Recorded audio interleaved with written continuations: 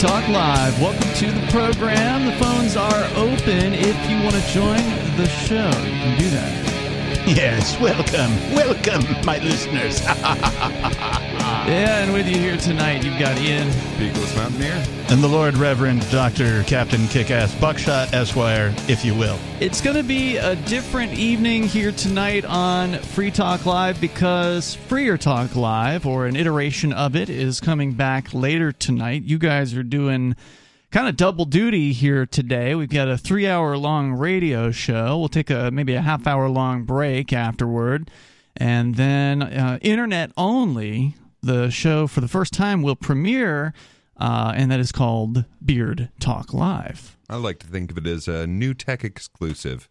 New tech exclusive. Okay, I've never heard that before. Well, I like that. It's absolutely stolen from Styx Hexenhammer, I think is the name of how you pronounce it. Hexenhammer. Yep. He's sounds metal.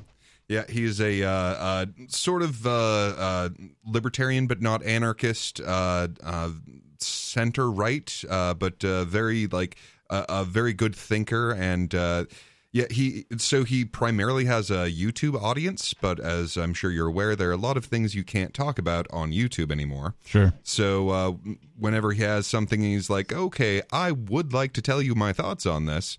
He just has what he calls a new tech exclusive, so he puts it out there on Rumble and Twitch, I think, and certainly on Odyssey and Library.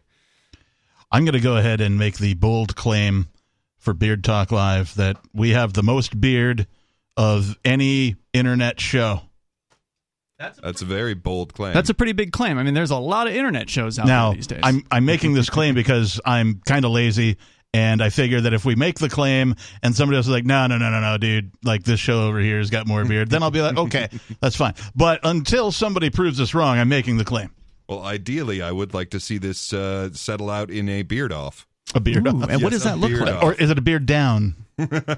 What is a beard off? I mean, how does that work? Well, we would have to compare the overall beardiness of some other show to ours. Oh, that's true. And we were just briefly discussing this before the show. How do you compare? Is it volume? Is it length? Is it all of the above? I would it say gray? that you'd have to average out the categories. So length would be a category. Mass, pure mass would be one category. Density.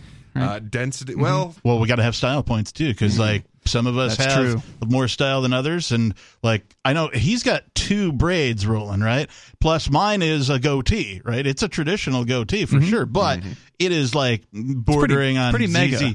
ZZ Top proportions at this point in my life. So For sure.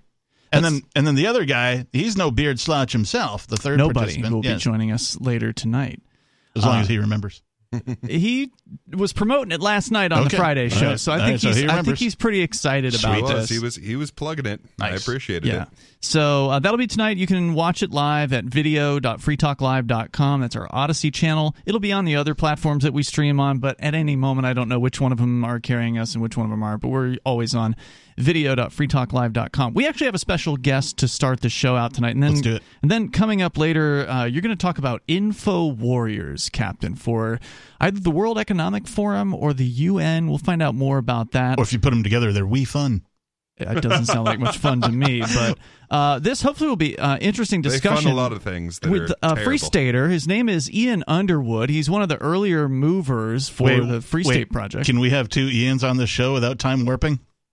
We'll see. Okay. Ian, welcome to the show. Hi, thanks for having me. Yeah, it's a pleasure having you here. Welcome. When did you and Jody move up here for the Free State Project? 2007. Okay, 2000. And I hear her feeding you answers, and your producer in the background.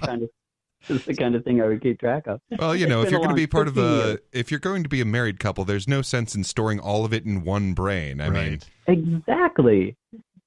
So you guys moved here. You're some of the earlier movers. 2007 is just a few years after the Free State Project chose New Hampshire. For listeners that don't know, the Free State Project is a migration of libertarian, voluntarist, liberty-loving anarchist activists who are coming to one geographic area, in this case, a pretty small geographic area, and that's New Hampshire. You guys chose Croydon, which is a small town. Yeah, it's Grafton County. Is that where it is? It's Sullivan County. Sullivan, okay, not quite that far north. It's a small town, population. Around 700. 700 between that. people. And, you know, I know you've got a book that you've written about the 14th Amendment. And I want to get into that coming up here, but I'm sure there's a lot of people out there that maybe heard something earlier this year about Croydon. And you've got Democrats who've been crowing about this is the big defeat for the Free Staters, that Croydon was the big smackdown, proving that the Free Staters have no political influence or strength here, even though, on the other hand, the Democrats are constantly complaining that the Free Staters have taken over the State House. So it's hard to really believe what they're saying, but they count this amongst their greatest victories. And what happened, as I understand it, was you came to a town meeting, and in New Hampshire, town meetings are kind of where all the big decisions get made. Can you summarize for our listeners what is a town meeting and why do they matter? Because not everywhere has these things. They certainly didn't happen in Florida, where I come from. So what is a town meeting? And by the way, these don't happen in the cities in New Hampshire, only in the towns, and there's mostly towns. Right. So there's cities, and there's SB2 towns, and then there's towns, and we're just a town. Okay. Wait, there's And what then- towns? SB2, it's a Senate Bill 2, and that is a way to, it was a bill that was put forth to let some towns take some of the power out of the hands of the people who attend the town meeting by setting up, you have to have a meeting beforehand and decide what will be on the ballot. But in a town meeting, like the one we have, the ones that a lot of towns have, you get together to vote on what you're going to do, and mostly to vote on budget items. So the rules are that if there is what's called a warrant article, and that is usually of the form, shall the town raise and appropriate a certain amount of money to do a certain thing, right? Shall we appropriate $300,000 to fix a bridge? Shall we appropriate $100,000 to make a playground? Whatever. And so the school district and the town are two different political entities, and they have their own meetings. So the school district typically will have a warrant article that says, you know, shall the town appropriate $1.7 million to fund the schools and pay for tuitioning or whatever. So the rules are you can't change the subject. So you couldn't come in and say, oh, let's change that to say, shall the town allocate $1.7 million to build a swimming pool? You're not allowed to do that. Okay. What you can do is change any number. So that's what I did. I suggested that instead of 1.7 million, we have 800,000 as the number. Now, before And I somebody gave- out there listening thinks, oh, that's a drastic cut, because it's about 50%. When you did the math on the 1.7 million and you divided that by the number of students going to the school, what did it come out to per student, what they were proposing? Well, it was actually that amount that I proposed, and what I proposed was $10,000 per student. And I said $10,000 per student should be enough, and I explained that, you know, there are lots of other, like the state says it only costs $3,700 to educate a student. Right. And there are, you know, private schools that charge $9,000 or less. There is VLAX, which is free.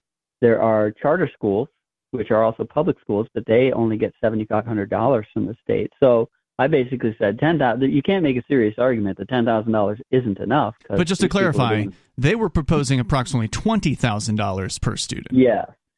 More than that, actually. So you came in and said, how about 10? It's still more than what everybody else is spending, even local private schools. And you proposed this at this meeting. It was the first time this had come up, right? Like you didn't have anything that you didn't send out a mailer to households or anything. You just Right.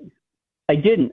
It's worth noting, though, that, and you can see this in the minutes of the previous year's meeting, that I stood up at the end after everything had been done, and I said, you know, going forward, I want to propose that instead of budget, you start using the word ransom. Because that's what this is. All right, Ian, stand by. We're going to That's continue the fantastic. story here in moments. The number is 603-283-6160. The whole Croydon situation is really interesting because it started as a tremendous victory. Yes. And then the status came out of the woodwork, and we'll find out what the story is from somebody who was at the center of it all here in moments. Point is, we got a ways to go here in New Hampshire. We need more people here.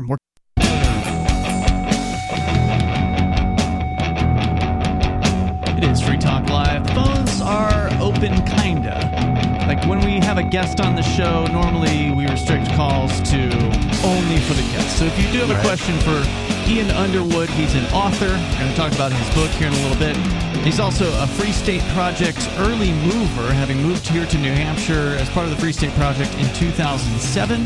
They moved into a little town called Croydon, and earlier this year, Croydon started making headlines for cutting its budget, the school board budget specifically, by approximately 50% after what I would say is a very successful town meeting that Ian Underwood made this proposal. He's kind of regaling us with that story because it takes a turn, and a turn for the worst. We'll get into what happened here in just a moment, but I do want to let you know about bullionmax.com/FTL. You know, something about Free Staters and liberty-oriented people is they really understand alternatives to the dollar, and gold and silver, precious metals are historically wonderful alternatives to government money. They have kept up with inflation very successfully over decades, over generations, and now bullionmax.com can help you diversify into gold and silver. They've got security for your family in times of crisis. You can buy direct from bullionmax.com without talking to a salesperson, and your precious metals ship fully insured directly to your home. It's fast, it's easy, and we have a special offer to get you started. They will give you bullionmax.com Silver Starter Kit at employee pricing when you go to bullionmax.com/FTL, and that kit includes 5 ounces of the most desirable silver products, including the 2022 Silver American Eagle, a Buffalo Round, and a Buffalo Silver Bar. You can go and learn more about it and get yours. Only one per household, by the way. That's the limit on this. You go to bullionmax.com/FTL. We go back to Ian Underwood, calling us from, I presume, his home in Croydon. Luckily, they haven't burned you from house and home at this point, Ian, because a lot of the statists in town rose up and they were livid after they found out that you had successfully persuaded the people at the town meeting to vote at said town meeting to reduce the school budget from roughly $1.7 million to around $800,000 or $900,000. Is that right? Yeah, $800,000. But so I want to make a little correction to what you're saying, because this is one of the things that's misunderstood. Everybody talks about it as if I wanted to cut the budget. If you cut a budget, it means you basically just keep doing the same thing and start looking for things you can trim. And that's not what I was doing. I was doing two things. One, so I had handed out a pamphlet called Ransom or Budget, and I was trying to change the flow in which control went. Rather than saying, we're going to sit here, the district will come to us and make a demand, and we either basically, go along with the demand or we lose our homes. Mm-hmm. And I wanted to say instead, that's a ransom. A budget is when we tell you what we think we can afford and what we want to pay, and then you make it work. So the idea was never that we will cut the budget by taking the existing approach and just looking for things to drop. The idea was always to pick a number that was reasonable and clearly reasonable given what everybody else has been doing and for how much. Things we never hear from politicians. Yeah, build from the ground up. Figure out what it is we're trying to do. And the whole point of this, which has been totally lost in all the discussion, is they think, this is just about money. It's not about money. It's about actually, and this was in the pamphlet that I handed out, it's actually about forcing certain questions to actually be addressed, which are never addressed. Like what? Why are we doing this in the first place? What is the purpose of having tax-funded education? Right? Well, that's a Nobody great question. actually ever talks about that. Yeah. I've been asking the question recently, why does the Department of Education deserve any money when 1 in 5 children or 1 in 5 high school graduates are illiterate? Oh, it's higher than that. It's 40%. Jeez. It was 20% a year ago when I first learned of the topic. It depends how you measure it, right? The figure that's been stable for a long time is use this NAEP test, the National Assessment of Educational Progress, and you look at essentially what percentage of kids are at the most basic level of proficiency, and then high proficiency, whatever. And only 40% have reached basic proficiency, which means, are they literate? Well, they can probably sound out words. They can actually maybe, read a complex sentence in 2 minutes. But those are words that are, so those, and the thing about proficiency is that is the test that the education establishment said, this is what you should use to judge us.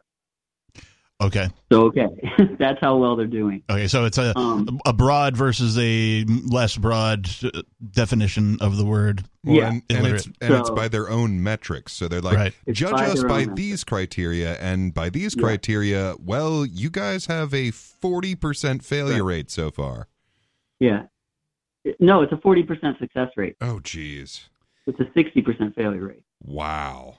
Yeah, so why do they deserve their own preferred metric? Right. It's a 60%. So why isn't that entire thing just demolished? I mean, if you fail so pay epically, more money. You got to give them more money, Captain, and then they can make it work. Yeah, the problem is that we're not paying teachers enough, don't you know? Yeah. So one of the things that I presented in this pamphlet that I handed out, by the way, was essentially, decades of data that said, look, we keep spending more and achievement has stayed flat, right? So the first one, I'm always surprised if people haven't seen this, but Andrew Coulson, the late Andrew Coulson, put together a graph for Cato that showed that in index for inflation between 1970 and around 2010, spending per student tripled. And you look at the NAEP scores and they're absolutely flat. If anything, they've reduced. Yeah.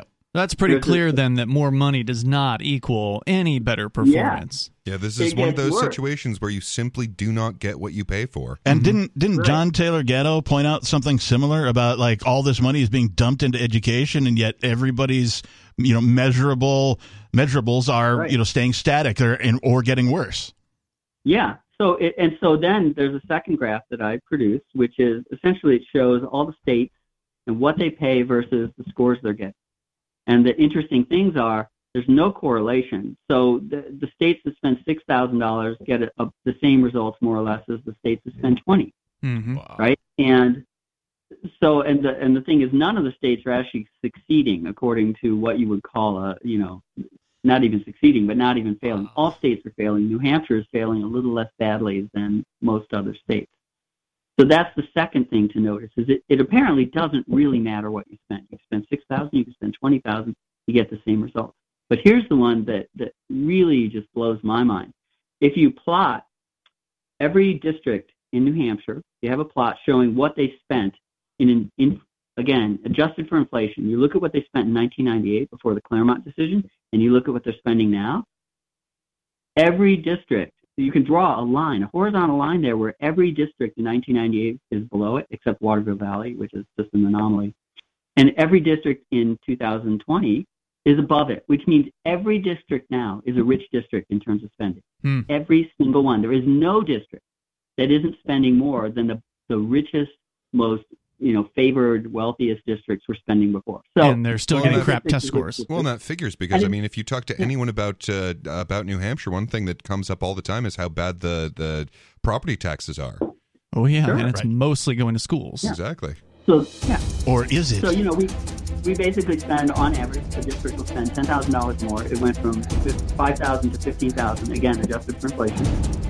And my point is, you could go back to $5,000 and it wouldn't change it. Right. Ian, stand by. We're going to continue the discussion here. We'll find out what happened after this budget that went go down past. And boy, did people get riled up. We'll talk about what happened on the way. It's Free Talk Live. Looking for a great real estate investment? Consider New Hampshire, which is ground zero for the Liberty Movement. Your first call should be to Mark Worden from Porcupine Real Estate. He's more than just a real estate agent. He's your New Hampshire concierge. Where are the best places to live? Do you want farm, city, the burbs, or forest? Do you want a duplex or multifamily building so that renters pay your mortgage? There are homes in all price ranges in New Hampshire, and Mark can help with financing too. Invest in liberty and property. Mark Worden can help. PorcupineRealEstate.com.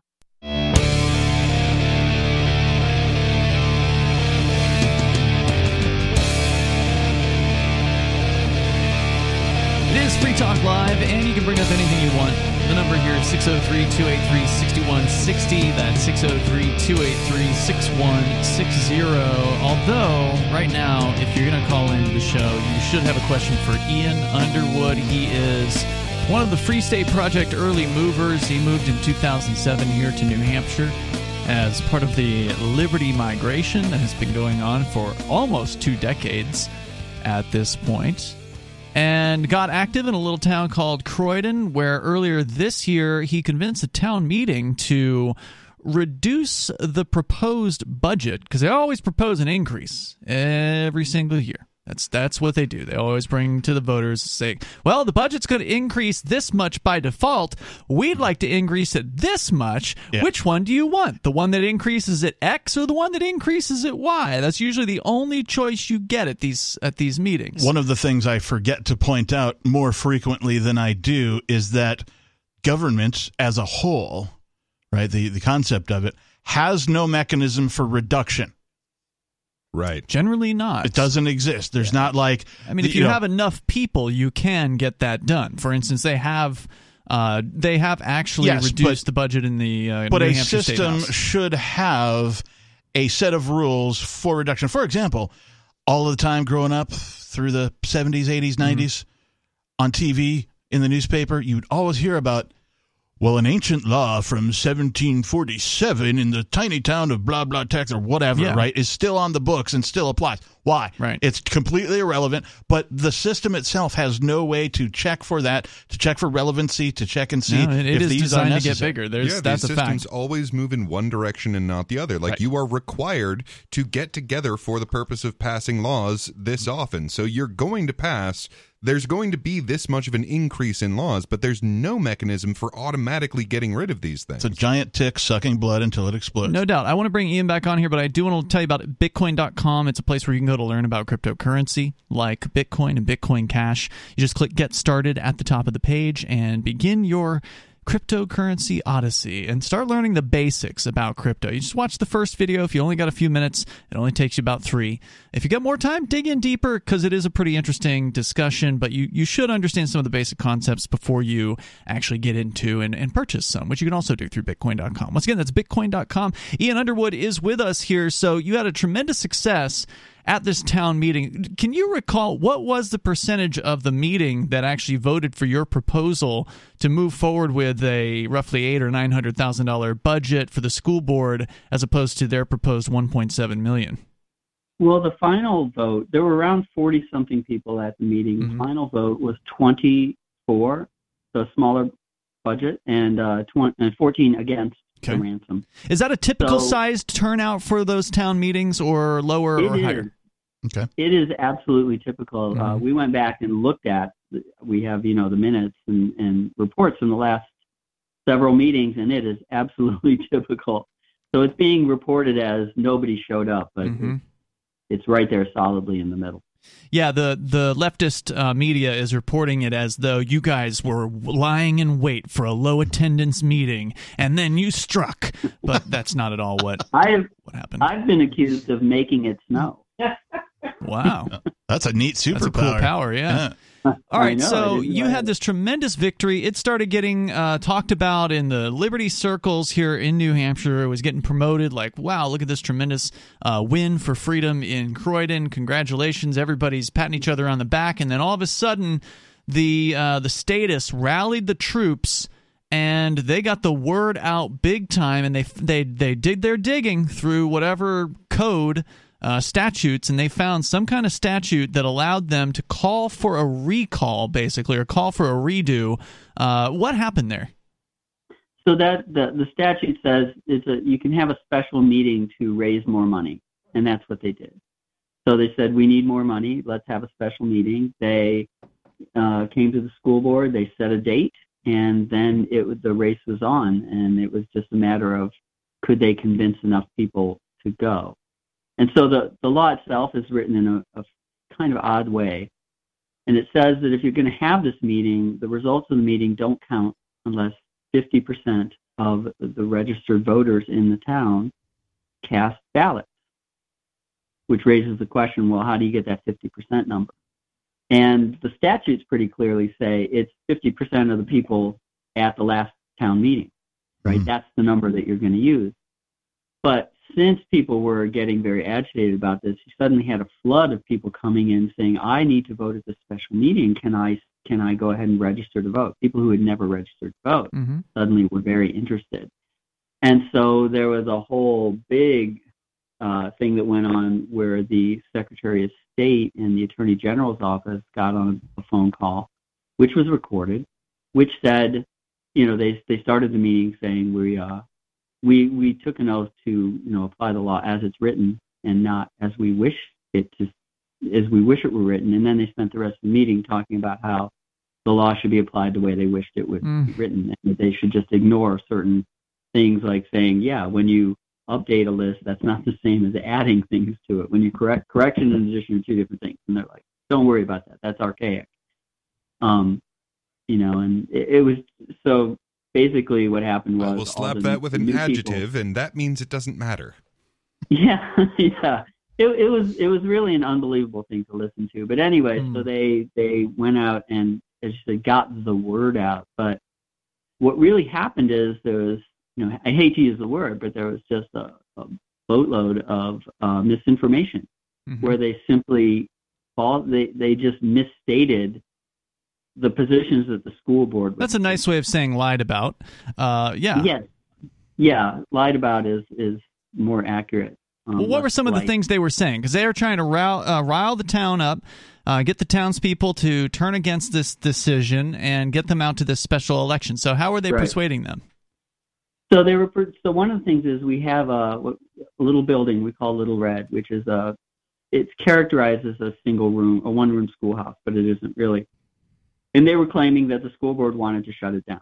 So the school board, by the way, didn't ask for this. They were suddenly put on the spot. They're like, well, we have $800,000. We better figure out what we can do for that, which is exactly what they should have been doing. So they said, well, the people in the town were like, or the stand up for Croydon people were like, they're going to close that school. And they weren't. They were explicitly saying, we're going to just use it in a different way. They were told that there would be deficit spending required. And the school board was like, well, there won't be. There might be some deficit spending required for special ed, but we can do this for, we can do regular education for the budget that you gave us. They were told that taxes would go up, which is amazing because in fact, spending was going to go down. If we don't spend more money, we'll have to pay more taxes. Right. If we spend less money, taxes are going to go up, and then people won't want to move here because people hate to live in low-tax towns. So these were the kinds of things that they were going around saying. And most of it turned out to be, though, that these horrible free staters just want to destroy everything and they want to kill the town. So it really, that the lies, that's our motivation for sure. They were spreading was really, a lot of it was just factually incorrect, and it completely contradicted what the school board had been saying. How were they going about this? Was there a direct mail campaign? Were they going door to door, yard signs, all of the above? What did you see or what did you hear about?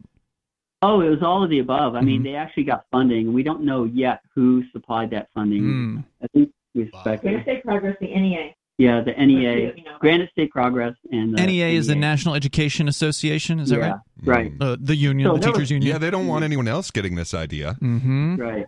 Oh, they totally didn't. They were running television ads. They handed out television ads. Wow. Yeah. Well, the Free Staters really are having an impact. Did they manage to get any of the students out and looking sad, holding signs at the side of the road? They did that at the special meeting. They brought students up on stage, and they did a local. The Newport High School has a local cable station run by high school students, and they had a round table where the students were talking about how awful this was. We're going to continue here in moments. Ian Underwood is with us talking about the Croydon debacle, for lack of a better term. It's a tragic situation. The Croydon crime. There was a big turnaround where people came out to vote against what some of them voted for. Just a few weeks prior to that. There's more coming up here. This is Free Talk Live.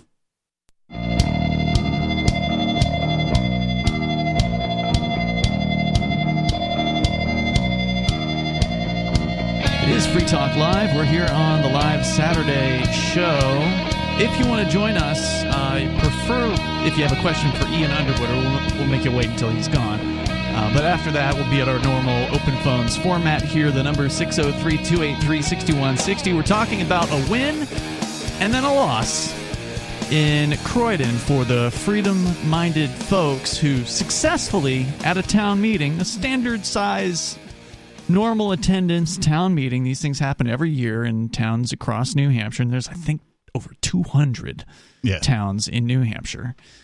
These meetings happen and decisions get made about budgets. And in this case, a decision was made to have a smaller, significantly smaller school board budget.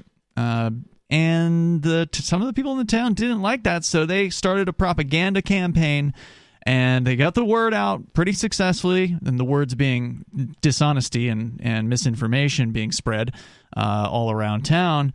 And they managed to get a bunch of people to show up to overturn this decision, basically, and refund or go back to the proposed $1.7 million budget for the school board instead of the 800-some thousand that had been approved at the town meeting. We're going to bring Ian back on here, but I do want to also say thank you to Ellen Blanchard, who is a Free Talk Live supporter of our AMPS program. Ellen is a gold level supporter. She's doing at least $10 a month. We only ask for $5, so thank you, Ellen. For that, you can go to amps.freetalklive.com and you can get signed up there at our Patreon. And if you like what we do here on Free Talk Live, you want to hear it on more radio stations, you want more people to find the ideas of freedom, then please, you can support us as Ellen has done at amps.freetalklive.com, and you get some perks as well. Ian Underwood is back with us here from his home in Croydon.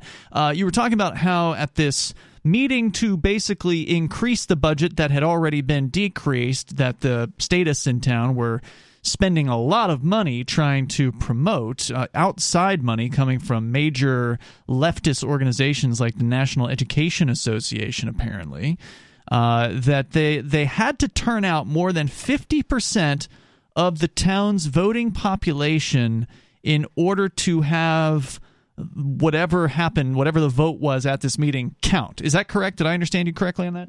Yes, that's correct.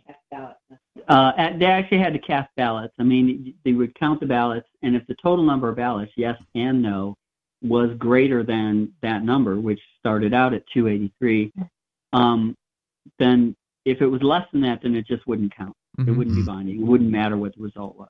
And you said there's only 700 people in the town, excluding children who obviously can't vote. There's probably several hundred registered voters, I would guess, right? 500 or 600, something like that. I'm just guessing. It was 283 times 2, so it was 565 registered voters at the time. By the end of all this, it was closer to 600 something. Because they were registering people to vote who had never registered to vote, so they could bring as many people out as possible. And only the new registers, but the new registered people were the ones who heard about this through the campaign. Correct. Okay. Yeah.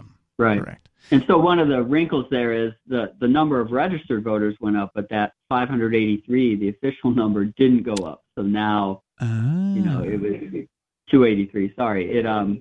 They still only needed 283, even though they had 70 to 100. But that said, they did turn apparently, what was it, over 300 came out to vote? Yeah, 377 to 2 wow. was the final vote. So they would have gotten it. They would have gotten it. They would have gotten it, clearly. But what's interesting is that's being reported as like the whole town wanted it. And what we did, we sent out a single mailer. And that mailer basically said, look, we're going to, the school board's going to keep the school open. Your taxes will go down. There won't be any deficit spending. Just laid out essentially what the school board had been saying and said, if you like your budget, you can keep it. Just stay home. So the final, essentially the people who voted no didn't show up and vote no because that would have just helped their cause. They stood home. So 40% of the voters, this is really, 377 to 300, not 377 to 2. And of course the media who's been reporting this has been dancing on the grave saying, oh, look, only 2 people, only Ian Underwood and his wife showed up, the only Free Staters, they're there voting against this, and everybody else in town came to show their support, and then they don't report the fact that you were encouraging your supporters and the supporters of the lower budget to just stay home. In hindsight, do you think that was the right approach? In hindsight, I think it would have been better to have those people show up and simply not take ballots and make the people who wanted to take their money actually look at them while they did it. Right. I think that probably would have been smarter. Yep.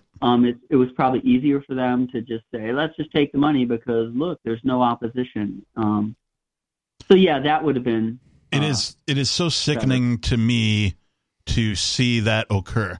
To see, a reasonable budget proposed, it get voted on, it get accepted, and then because somebody's butthurt, they got to launch a media campaign, find some sort of back way through the laws to, do over, right? And then get their way and then celebrate it, right? The part that bugs me the most is the apparent celebration by these people of this win. Take that. These people trying to make us free and let us keep our money. To them, it's all about the children, right? They're like, our job is to steal money for these kids. Yeah, who will babysit our kids for us and indoctrinate them without this money? Right. Mm-hmm. Yeah. I mean, so the really, to me, the sad thing was that in all the coverage, if you look at all the coverage, there were essentially 3 people in town who were actually trying to talk about education. And that was me, my wife Jody, who was on the school board, and a second school board member. Everybody else was talking about things like sports and socialization, and are you going to pick up our kids on the bus, what? and where are we going to put them while we go out and work?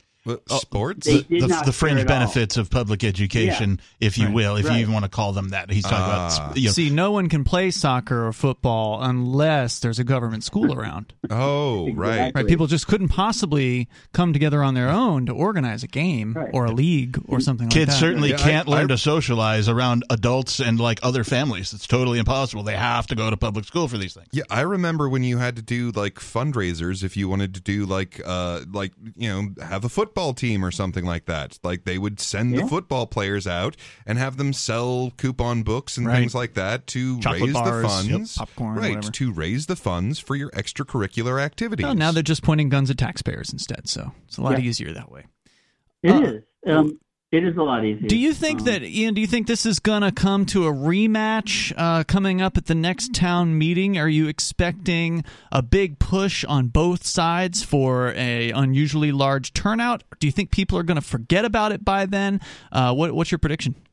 My prediction is that the people who have been mobilized are going to stay mobilized. They're already about to have a big celebratory picnic. They're like, we have to make sure this never happens again. So I think that it isn't going to happen necessarily in Croydon. And also one of the lessons was that a lot of the people who didn't show up because they were feeling intimidated. The people calling them up were, essentially yelling at them for not supporting what they wanted. So I don't think this is going to happen in Croydon. My hope is, though, that other towns will see that it is possible and will be better prepared. Right. I mean, in our case, looking back, if I could change one thing, it would be this. The fact that I made this proposal actually is what ended up sinking it, because it became a personal referendum on Free Staters. If I had had the foresight to have somebody else from town, essentially somebody who had no, perceived axe to grind, just stand up and make the same proposal, we would have gotten the same vote, and it would not have become that kind of contest. Well, I think that one, hold on. I think that actually cuts both ways. So, sure, there's the downside of these Free Staters are trying to take away our sacred institutions. But there is also something to be said. So I was listening to this interview with Jeremy Kauffman, and he had pointed out one of the things he'd heard is someone saying, well, I don't mind libertarians, but these Free Staters, I heard about how they cut this budget. And it's like, oh, well, no, this is a very telling statement. They don't mind libertarians because they're used to libertarians never getting anything done, never affecting any change whatsoever. So someone comes along like you and actually makes a real, positive, liberating, nonviolent change, that sticks in people's craw because you're actually making the world better instead of just, being this pretend escape valve for our discontent. Yeah, and one battle doesn't win the war. I will agree, I think, in basis, that there's no real such thing as bad publicity. So you doing what you did result in some publicity for the Free Staters and for the fact that libertarians, are getting things done. And I think that's a positive, a net positive. No doubt. Ian, stand by. You're going to continue with us here in just a little bit. We got hour number 2 on the way. We're going to talk about, you wrote a book, at least one, maybe more than one, I think. But there's one that you want to talk about in regards to the 14th Amendment. Now, a lot of people probably don't know off the top of their head which one that is. We'll talk about it on the way. Hour 2 is coming up. It's Free Talk Live. As inflation surpasses another 40-year high, the U.S. dollar continues to weaken. Savvy investors are diversifying into gold and silver, and you can also own the most stable assets in recorded history with BullionMax.com. BullionMax.com is a direct-to-consumer precious metals retailer who can help you diversify into gold and silver. It's security for your family in times of crisis. Buy direct from BullionMax.com without talking to a salesperson, and your precious metals ship fully insured directly to your home. It's fast and easy. Free Talk Live has a special offer to get you started. Get BullionMax.com Silver Starter Kit at employee pricing. Just go to BullionMax.com/FTL. This kit includes 5 ounces of the most desirable silver products, including a 2022 Silver American Eagle, a Buffalo Round, and a Buffalo Silver Bar. This offer is limited to 1 per household, so get yours now. Go to BullionMax.com/FTL.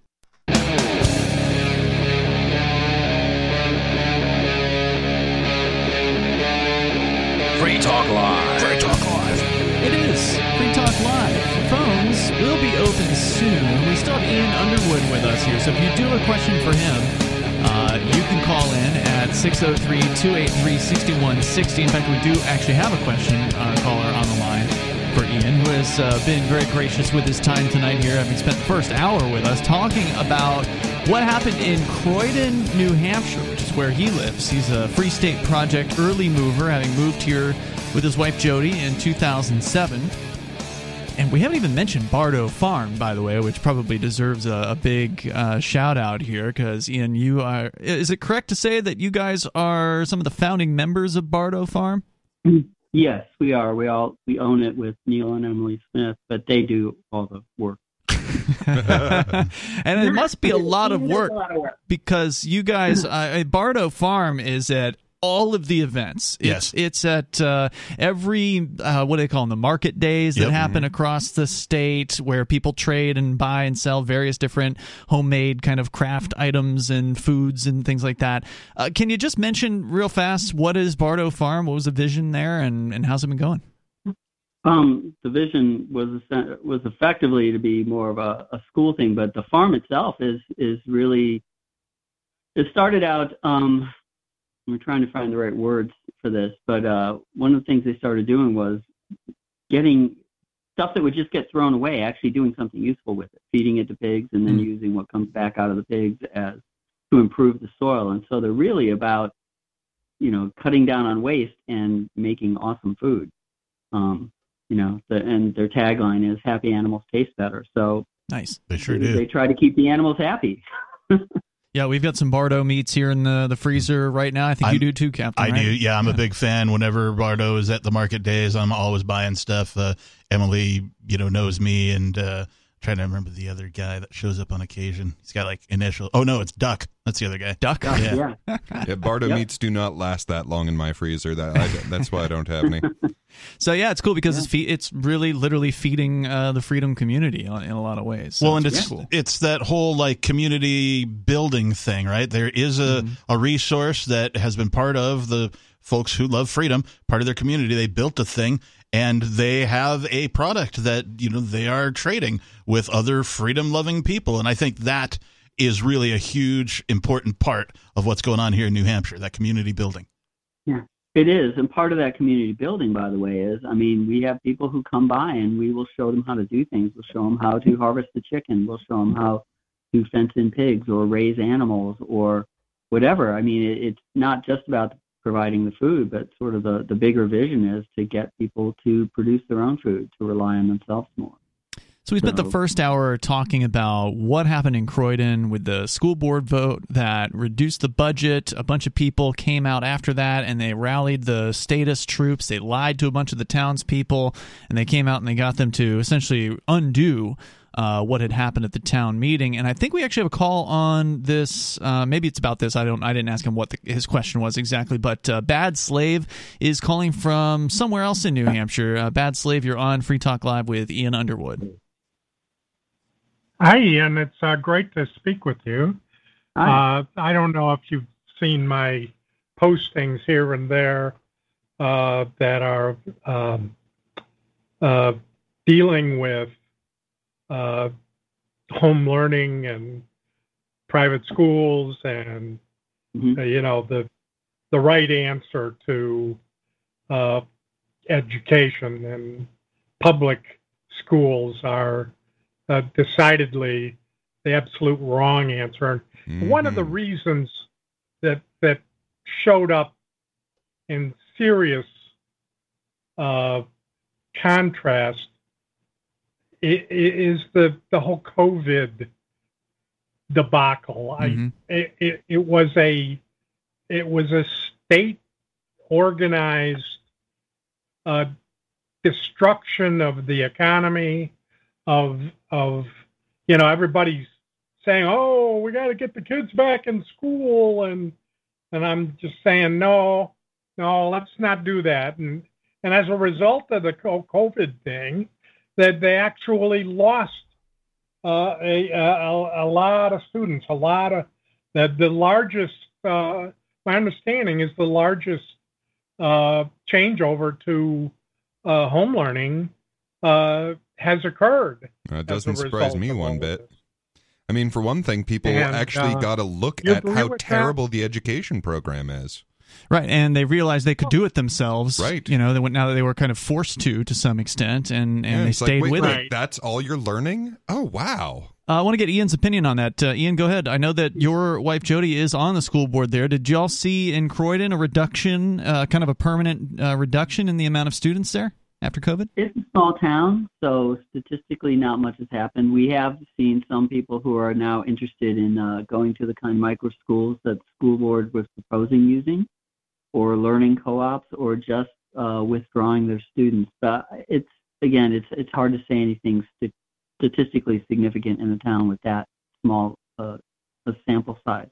We do know that we have friends who are. We never shut our schools. We didn't require masks. Right. Yeah. Jody wanted to go ahead and restate what she said, because I can kind of hear her, but yeah, we did not shut our school down, and we did not require masks. Wow. Okay. That's awesome. So, that's great. Yeah. It was. It was very much business as usual for us, but I do know that there is across the state, at least, a lot of people, as you said, are, having seen what's going on, have decided that maybe that's not the best thing for their kids. Right, and there's also something else that's been interesting, and thank you, Bad Slave, for the call tonight. Something else that's been developing in just the last, I think, year or so in New Hampshire was they passed something called education savings accounts at the state level. And that, as I understand it, has allowed parents. There's a certain income requirement that you have to be below, basically, to take advantage of it. But has allowed a lot of parents. In fact, they filled the program, as I've heard, allowed parents to essentially indicate to the state that they're going to be taking care of their own education with kids. Maybe take them to a private school or doing homeschooling or unschooling, and they basically get cut a check from this education savings account program. To cover the costs, or as much as possible, up to a certain amount of thousands of dollars per year. Are you aware of that program, and can you kind of talk a little bit about that? Yeah, I'm aware of the program. I believe the amount is some percentage of the adequacy money, which is around $3,700 per student. And the idea is, that the money follows the student, which is not actually true. There are some. I personally have some problems with it, but the people who are promoting it are saying, look, anything we can do to get kids to get out of the public schools is a good thing, and I'm on board with that. Yep. Yeah, I think all of us want to see an end to government-forced, monopolized education systems, and if this can help some parents get out sooner rather than later, then it seems like a good thing overall. And this is one of those topics where very reasonable and consistent libertarians will still disagree with each other on, what kind of educational programs will actually help us to get us out of the public education system versus, oh, well, you're just making it easier to stay in the public education system by making it less bad. And it is a regular argument here among libertarians? The answer, of course, is freedom and choice, right? Allow parents to decide what kind of programs they want for their specific children, and then other parents, when they communicate with parents who are finding something that works, maybe they'll try that. Maybe that didn't work for their kids, and then it's really about the individual. It always has been, and the state makes it about not the individual. Well, and it can be very difficult to afford the kind of education that you want, though. Well, I do have a little bit of good news, and that is nearly 2 million fewer students have enrolled in public school. Nationwide. Yeah, nationwide. Okay. So according to thehill.com, in an article, a poll from Education Next found that enrollment in public schools has dropped by 4% over the last 2 years. That represents nearly 2 million students. Yeah, I definitely heard that homeschooling had jumped from like 5% to 10%, and that's an enormous change. Ian, you're going to stick with us. We're going to get into your book. You wrote a book. I think you've written more than one. I see a couple of them under your name on Amazon, but the one we're going to talk about tonight is 14, How the 14th Amendment Ate the First 10. Of course, we're talking about the U.S. Constitution, Bill of Rights, the 14th Amendment there. What is it? We're going to find that out because a lot of people might not know right off the top of their heads. Being this number 14. It doesn't get a lot of coverage. So we're going to find out more with Ian Underwood, the author of that book. And your calls and thoughts are welcome later. It's Free Talk Live.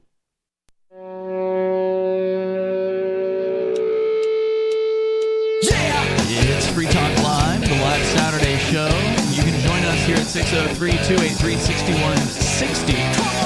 And if you've got a question for Ian Underwood, he is an early mover, Free State Project participant, having moved here to New Hampshire with his wife Jody in 2007. They founded Bardo Farm out in Croydon, which has been a tremendous success and feeds I don't know how many people. It seems like everybody's got in the Liberty community some meat in their fridge or freezer from Bardo. We're thawing out some pork right now. The sweet Italian sausages are my faves. Yeah, those are really good. But we're not here to talk so much about farming. He was on tonight to actually talk about his new book, but we spent the first hour discussing Croydon and the educational conflict that has gone down there this year that got some pretty major press earlier this year. If you had a question about any of those things, you're certainly welcome to join us here, and Ian is still on the line with us, spending a significant amount of time with us here tonight, so I appreciate your time, Ian. And did you have any, before we get into 14, your book, did you have any other comments on education topics that we've been discussing that you wanted to get out there? The only thing is it's depressing how little the discussion about this has been about education. And we're going to talk about 14, but I have a bunch of books coming out. 3 of those are about education, and that really has to do with how do you deal with this discussion. And I think a lot of it has to do with being much clearer about what we mean by fairness. Yeah, it sounded it sounded for a moment like you were going to give me some pushback on the affordability of the education that people wanted, but we kind of headed into a commercial break. Oh, I mean, the affordability, so one of the things, and I would like to get this out, I mean, one of the things that was interesting to me was in the pamphlet and in, at meetings where I spoke, I said, look, we need to actually figure out what it is we're trying to do, because otherwise we can only succeed by accident. And so, for lack of a better idea, I'm just quoting the Supreme Court the state Supreme Court from 1998, saying that it's the state's responsibility to provide every educable child with the opportunity to get the knowledge and learning necessary to participate intelligently in the economic, political, and social systems of free government. And regardless of how they arrived at that, you could take that as a starting point. And if you do that, the system we have would look very, very much different than the system that we have now. And so what was funny was, immediately, again, people are like, that's just a crazy free stater idea. It's anti-social, it's anti-kid, it's anti-everything. And it's like, it's the state Supreme Court from 20 years ago. Do you think it was infiltrated by free staters? Right. What do you think happened there? But it's just, so I've actually taken the position that if we just took that sentence seriously, we would get a much better educational result, and we would pay a lot less. So that is sort of the point that I've been trying to make, really, if you sum it up in one small sentence, is that we can't get a better education for kids by spending more, but we might be able to do it by spending less. And that is the message that totally got lost. Well, one thing's for sure, you're never going to get a decent education out of the government because they have no competition. It doesn't matter if they do a crappy job. They almost always get more money every single year, and anything that goes in the opposite direction is a good thing. Hopefully we can get more free staters, more liberty-loving people to migrate here to New Hampshire, make life even more difficult for the government-loving statists out there, frustrate the hell out of them, and hopefully they will end up leaving, making it even more difficult for the few that remain. Ian, you wrote a book. It's more than one, I think. This was published a little earlier this year. Is 14? Is it your first book? And what inspired it? It is. It's my first book. And what inspired it was that I kept having these conversations with people and listening to conversations with people where they would, either physically or metaphorically hold up their copy of the Constitution and say, you can't do this. The government can't do this. It can't take away our guns. It can't tell us what to say. And of course, you look around and they're doing all of this stuff. And so I sort of asked myself, they can. And are. I sort of posed myself the question, if I was a Martian and I came down and I looked at the rules of this game that's being played and I looked at the way it's being played, if you look at any other game like baseball or chess or Pokemon, for crying out loud, there are these rules and everybody follows the rules, and everything that happens you can explain by looking at the rules. Even if you can't predict what's going to happen, you can explain it. And you look at the game called government, and that just goes out the window. And so I was looking for a way to explain what's actually going on. In essence, I'm saying, what's the real rule book here? Right. And it turns out that the answer to that is heavily related to the 14th Amendment. I see. Okay, what is the 14th Amendment? Can you recap for listeners that may not be familiar? Yeah. So the 14th Amendment basically says, the Bill of Rights, as written, as ratified, applies only to the federal government. So the Bill of Rights says that Congress can't make a bill restricting freedom of speech, but Massachusetts can. It says that Congress can't take your gun away, but New Hampshire can, right? It didn't apply to the states particularly. And so the 14th Amendment was like this political miracle where Congress and the states got together, passed and ratified something saying we are going to give up some power, which is unbelievable in retrospect. And the way they gave up power was I certainly don't believe it. The Bill of Rights actually applies to the states too. That's what it says. Mm-hmm.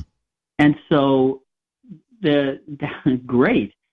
But the first chance that it came up for the Supreme Court to rule on it, they completely just destroyed that by reinterpreting it to say, oh, when you're talking about the privileges and immunities of the citizens of the United States, by which Congress and all the state legislatures meant the Bill of Rights, they said, oh, that only applies, that means rights that were created because the United States exists, like the right to travel across the state line without a passport, right? Which was never under dispute. There would be no point in passing an amendment to say that. So they destroyed that. And so the result was, many decades later, some Supreme Court justices decided, well, maybe we were a little too hasty. Maybe the state should have to, for instance, respect some aspects of freedom of speech. Well, how are we going to do this? Because we just destroyed the Privileges and Immunities Clause. But there's a second clause in the 14th Amendment which says everybody is entitled to due process under law. So they created an oxymoron called substantive due process, right? So if you have something that's going on, you separate it into substance, which is what you're doing, process, which is how you do it. And so substantive due process is the substance of the process, which is nothing, but that's okay, because if you're a Supreme Court justice, you wave your hands and people just assume you know what you're doing. Yeah, this all sounds very, very confusing. It is, and it's supposed to be confusing, but the basic idea is if the court decides that some right is part of substantive due process, then it is incorporated against the states under the 14th Amendment. So this is a phrase that many people have heard. Oh, look, the Second Amendment got incorporated. Oh, the Fourth Amendment got incorporated under the 14th Amendment. So you have this phrase, substantive due process. So what does that mean? It doesn't mean anything. But the way it's been explained is to say, well, if something is implicit in the concept of ordered liberty, then it is part of substantive due process. So now you've got two empty phrases. All right, hold that thought, Ian. I want to continue with this. And I didn't even realize how long the 14th Amendment was. Pretty lengthy. I've been browsing it myself. There's more coming up here in moments. If you got a question for Ian Underwood, he's on the line. He's the author of 14, How the 14th Amendment Ate the First 10. It is available through Amazon, Kindle, and or paperback versions. There's more coming up here on Free Talk Live.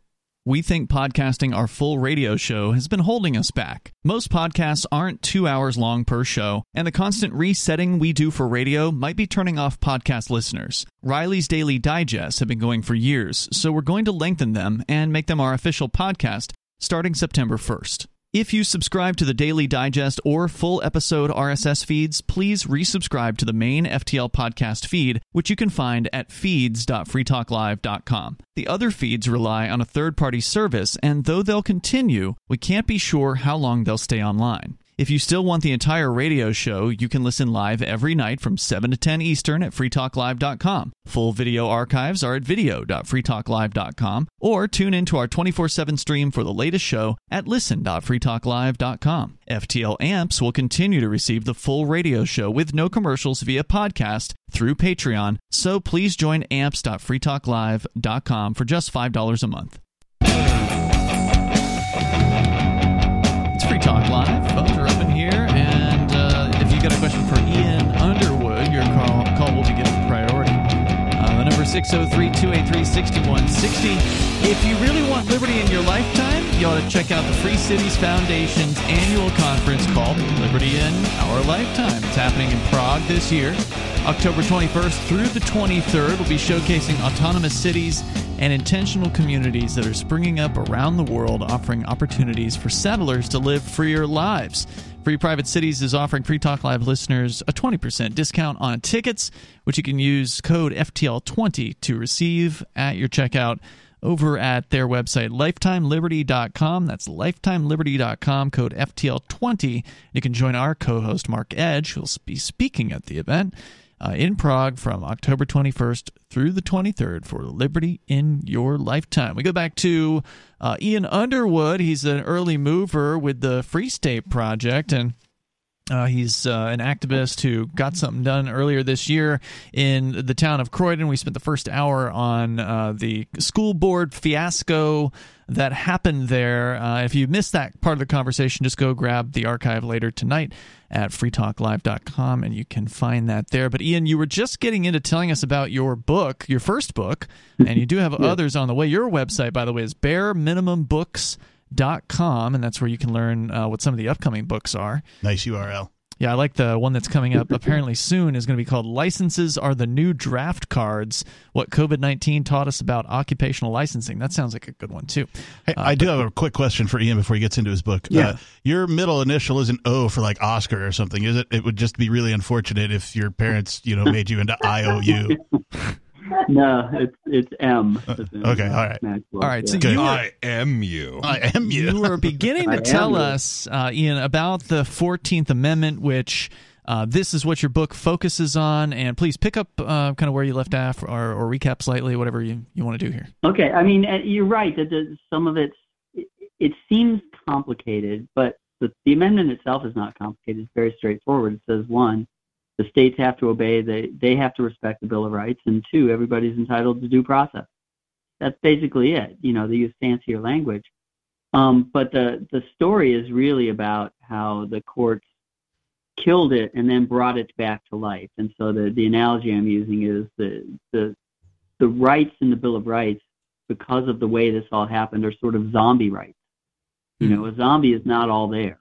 They're just sort of, crawling around blindly, and that's sort of how rights are. And so the idea is that the way that it ate the first 10 is you start out with a fairly absolute right, and then the 14th Amendment dilutes the way the states have to deal with it, and then that becomes the de facto way that the federal government deals with it. And so your right to keep and bear arms says, well, maybe you can have a magazine with 7 rounds but not 10, or you can have a pistol in your home but not an AR at the rifle range. Or it says, yeah, you know what, we can search you at an airport without probable cause, without any kind of warrant for any reason at all, because we only like only certain parts of your right to privacy are implicit in the concept of ordered liberty.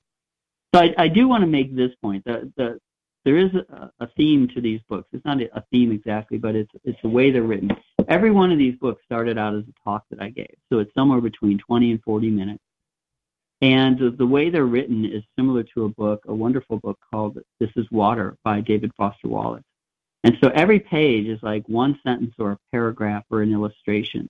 And so it is the idea of bare minimum books is to tell you with the least amount of, fooling around what it is you need to know about this topic. So you can read this in one sitting.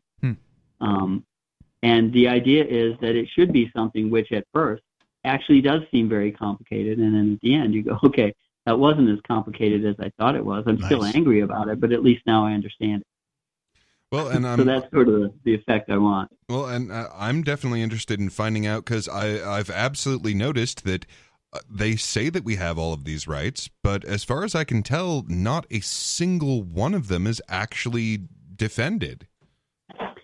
Well, exactly. And so again, the state we're in now is that you can reduce the Bill of Rights to a single sentence, and it's this: you have the right to do anything that is implicit in the concept of ordered liberty, unless there's a compelling government interest in preventing you from doing it.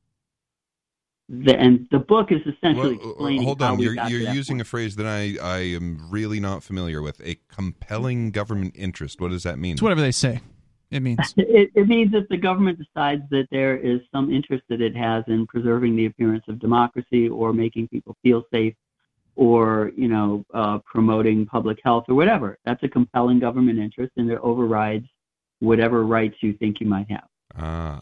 So did that wording, the compelling government interest thing, come up in one of these Supreme Court cases that you researched? Yes, it actually has. And so is implicit in the concept of ordered liberty. And in fact, if you look at the recent, I think it's Dobbs that overturned Roe v. Wade, you see this phrase, concept of ordered liberty, implicit in the concept of ordered liberty, all over the place. The book explains what that is, or what it isn't, and what they're pretending it is. So, yes, the sort of the point of the book is, if you read this, you will then be able to read things like, that decision, or the decision on the gun laws in New York, and you'll actually see what's going on in those decisions, and you'll understand. And that's after you spend, like 20 to 30 minutes reading the book. So, very cool. The book, again, is available. You can go to bareminimumbooks.com. It'll link you over to Amazon. His name is Ian Underwood. Ian, was there something we should have asked you tonight that you felt like we didn't get to? So I would point out that 3 of the books that are coming out are going to be about education. Okay, cool. And so that's really the topic that I'm most passionate about, is trying to reframe the discussion. It's what we were trying to do with the lower budget. That was the whole point of it. People think it was about saving money, and it is about saving money, because you have people who are being, made, they have to decide every month, should they eat or pay my school taxes.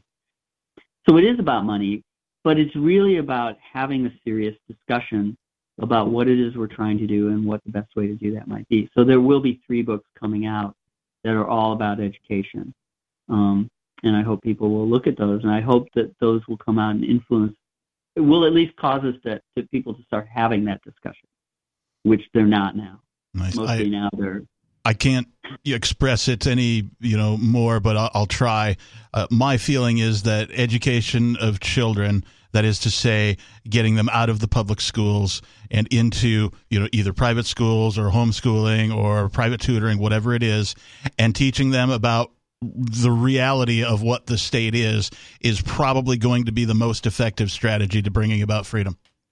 I think that's true, but I will tell you, the title of one of the books is The Libertarian Case for Public School. So I would love to come back on once that's been out and talk to you about it and get your feedback on it. Yeah, that'd be great. You've been a great guest, really informative, and appreciate the story from the first hour and all the info. So Ian Underwood, thank you. Again, he's the author of 14, and it's spelled in Roman numerals, XIV, How the 14th Amendment ate the first 10. Check him out. And thanks for the call tonight. Definitely appreciate your time. Thanks for being here. having me on. It's been great. Yeah, that's Ian Underwood from Croydon, New Hampshire, early mover for the Free State Project. And it just goes to show the impact that one person can have on the process here. New Hampshire is a small place. The town meeting that he attended had 40-something people at it, and he persuaded enough people at that town meeting to reduce that school budget. It was overturned later, but still, it was a success at that time. And got national press. Exactly. Yeah. It may have been overturned, but not before it caught everyone's attention. One guy in a town of, what did he say, 700-800 people? Yeah, about whatever it is. 700 One people, guy yeah. in a tiny town got national press for being a principled person. Yep. And it also shows that it doesn't actually take that much to change the world. I mean, all it takes is like one town that shows, hey, we are spending way more money than we're actually getting in education. You can spend a reasonable amount of money and get the same amount of education. And as soon as you prove that, well, all of these other programs are up for grabs. Coming up, what are the Info Warriors? No, we're not talking about Alex Jones here. This is the other side of it. And Captain, you've got a story about that on the way. Plus, Beard Talk Live is coming up later tonight on our Uncensored video feed, video.freetalklive.com. More coming up. It is Free Talk Live. The phones are now open for anybody to call in about anything you want. Normally during guests, which we did have one at the beginning of the show. Ian Underwood was with us. We restrict calls, but now those calls are unrestricted. And you can join us at 603-283-6160. Bring up whatever you want to discuss. And speaking of unrestricted calls, there will be even more unrestrictions, fewer restrictions coming up later tonight. Are we taking calls? I don't know if we've decided that or not. I guess that's up to you guys. Yeah, okay. I guess that's up to you. But Maybe you guys won't take calls. I don't know. Tune in tonight to find out whether we're taking calls 10:30 or p.m. not. There will be phone lines here, should they wish to take calls. One thing I know will be here, that's beards. During Beard Talk Live, and I did do the research, Captain, that you did not do before the show. I made a bold claim. You made a bold claim, and I had to shoot it down. I've been fact-checked by the producer. Turns out there are other people with beards that do podcasts. In fact, there was what they claimed was a top 10 list, but it only had 7 items on it. Disqualified. Which means we are number 8. I presume that means there are only 7 beard-related podcasts out there, and most of them don't seem to have websites, at least according to this list. But one of them did. The number 1 show on that list. I got to fact check that presumption. No, if you just like go to a podcatcher and type in beard, you will find a lot of podcasts. Really? So therefore, there are actually quite a few more than 7 beard-based podcasts. The beard quality of what we're about to do tonight, though, is sort of secondary. Like, we're not going to be specifically talking about beards, at least, perhaps we'll mention it, or maybe we will, but like, it's not intended to be a show about beards. It just so happens darn that the people, near coincidental. Yeah, that the people participating in this show all happen to have, I'll say, large beards. However, the men on the Beardcaster, thebeardcaster.com, got to give them some credit here. You've got a fairly lengthy beard there, Captain, but the main host, he's got double your length on this one. Similar beard. That's what she said. He's got the same kind of thing going on. It's just a lot longer. And he appears to have co-hosts. I'd say they're maybe about the same length. Okay. There. Well, and that's one of the things. If I could get someone to challenge us in beardiness, then I would pull out the braids just to fluff it out there. Exactly. Yeah. Exactly. And he's got other people with some pretty fancy looking beards as well. So you yours guys is coming back there a little bit. Yeah, I've always got something going on. Looking a little closer to Serge. Usually, I have to go to jail to actually let the thing go. To get any decent girth on it. Yeah. To go full Kaczynski on us. Beard Talk Live will be later tonight. That's 10:30 Eastern Time. You can find it at video.freetalklive.com. Also on the other various video streaming platforms that you'll find us on. So look for that later tonight. Let's go to the phones here. David is in New Mexico. You're on Free Talk Live, and then we'll get to Info Warriors coming up. Yeah, following up where we got cut off last time. And I have no idea where that was, so you're going to have to recap. Ian, you had suggested that the point I was trying to illustrate is that Judge John J. Romero Jr., who signed on the dotted line to be an air traffic controller hired by the U.S. government, and then decided he didn't want to follow the terms of his contract, but that he should be able to not follow the rules of his contract and still keep his job. You suggested that the moral of the story I was trying to present was that here a judge in a court, in a government that believes in following what is written down in law in black and white on paper. So they claim. Did not do that. That's one of the points. The other point was that, if you're looking at the traditional hiring process, especially in sensitive jobs, however one may determine that, judge is probably some sort of sensitive job. So when you go to apply to be a judge, like this federal judge that's hearing your case, for instance, if you want that job as a federal judge or a state judge like John J. Romero Jr., they might look at your resume from your previous career. You suspect that you can't just come out of high school and say, I want to be a judge, and they say, okay. Usually they would look at your resume and your qualifications, and they would do some background checking. Mm-hmm. And when they do some background checking on John J. Romero Jr., they're going to find out that he was insubordinate to his employer, who happened to be his boss was the President of the United States.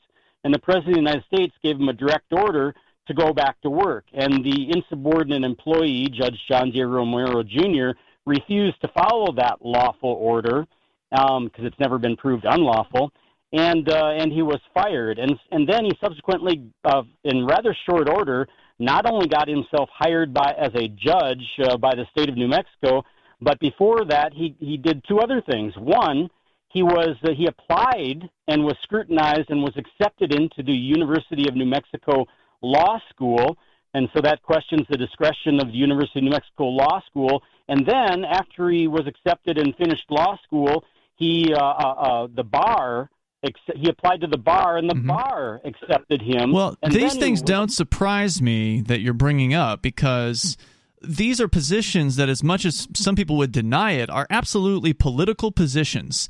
And as much as the rest of life, life in politics is about who you know.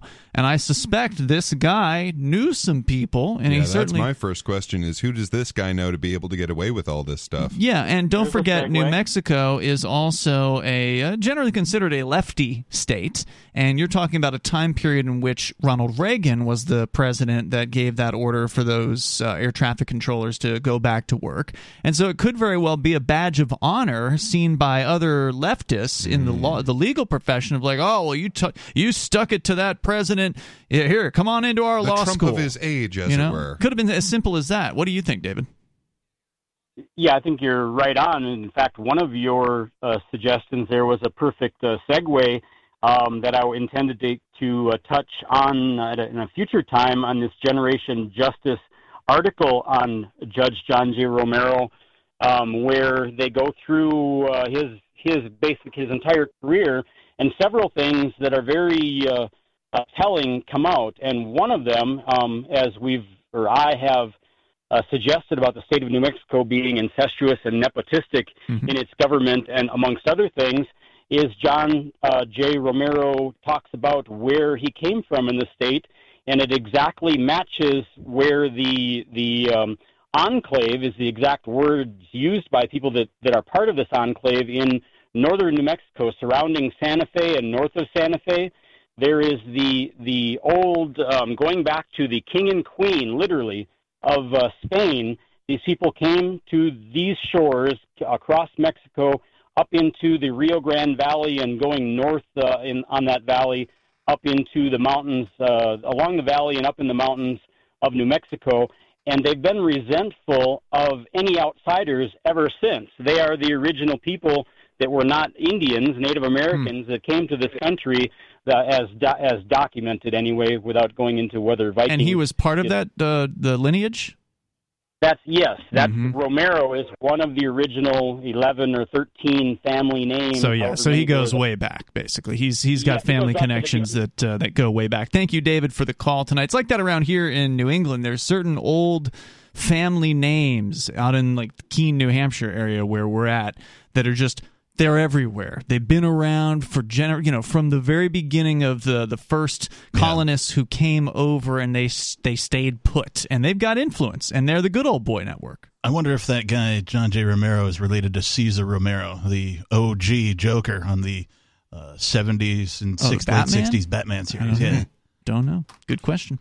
So I had a thought that I didn't really get a chance to say while we were on the subject of education, and it's just that frequently when I talk to people about education, they lose the ability to think rationally and reasonably and move into a sort of like a mythological mindset, if you will. Like they become very emotionally based in their perspective rather than logically based or factually based. Yeah, right? exactly. Like the subject of education seems to trigger something in a lot of people. You mean like if you were to suggest the ending of the state's involvement in education, and they might flip out on you because, oh my God, the children.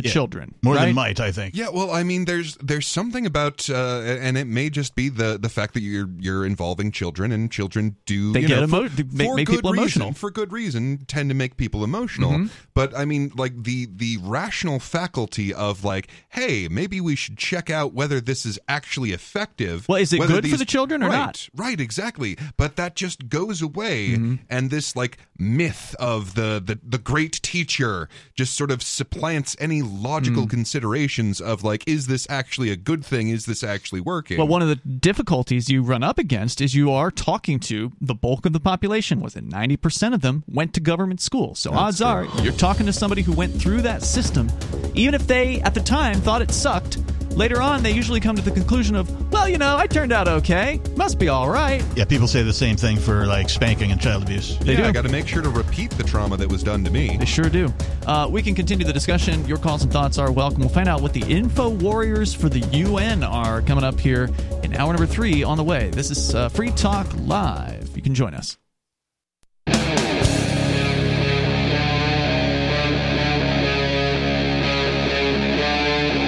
Free Talk Live.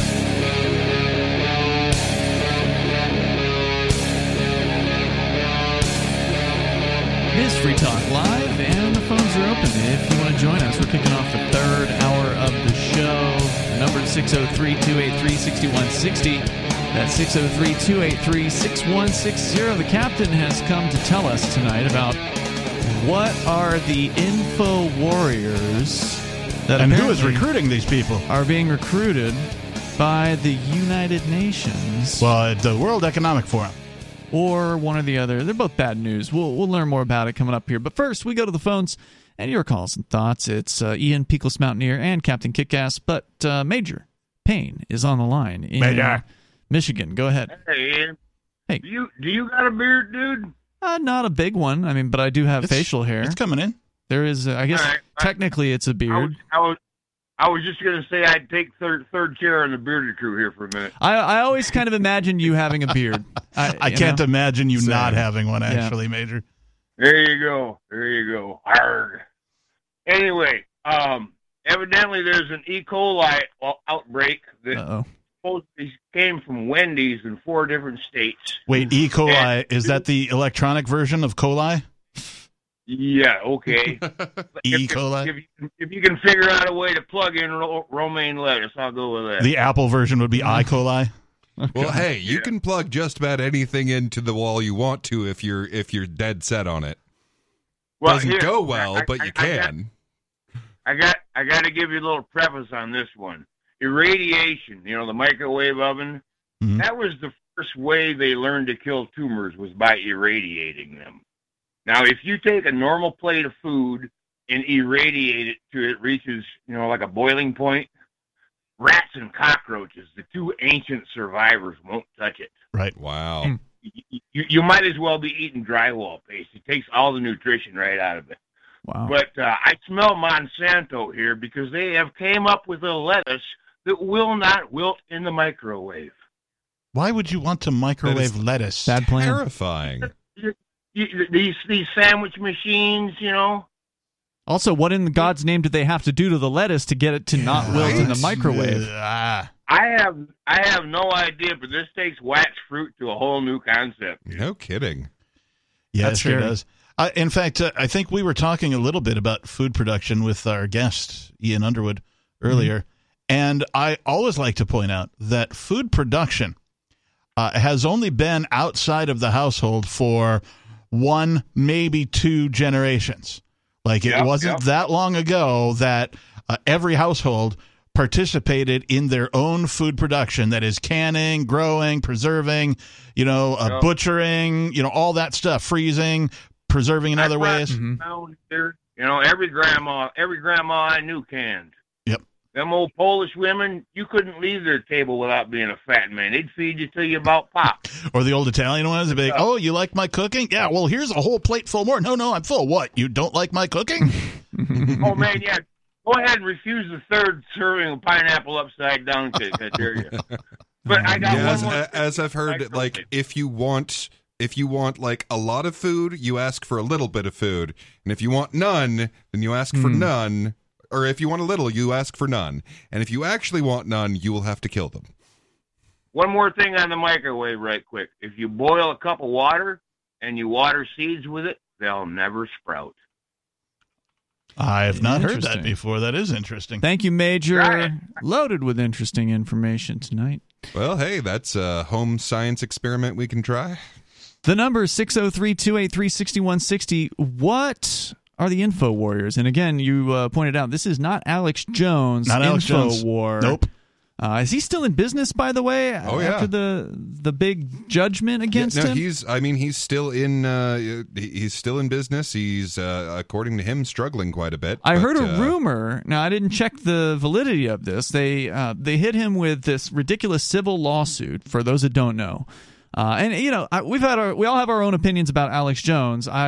I find him to be a likable character. I don't know what he really is as far as what his real beliefs are.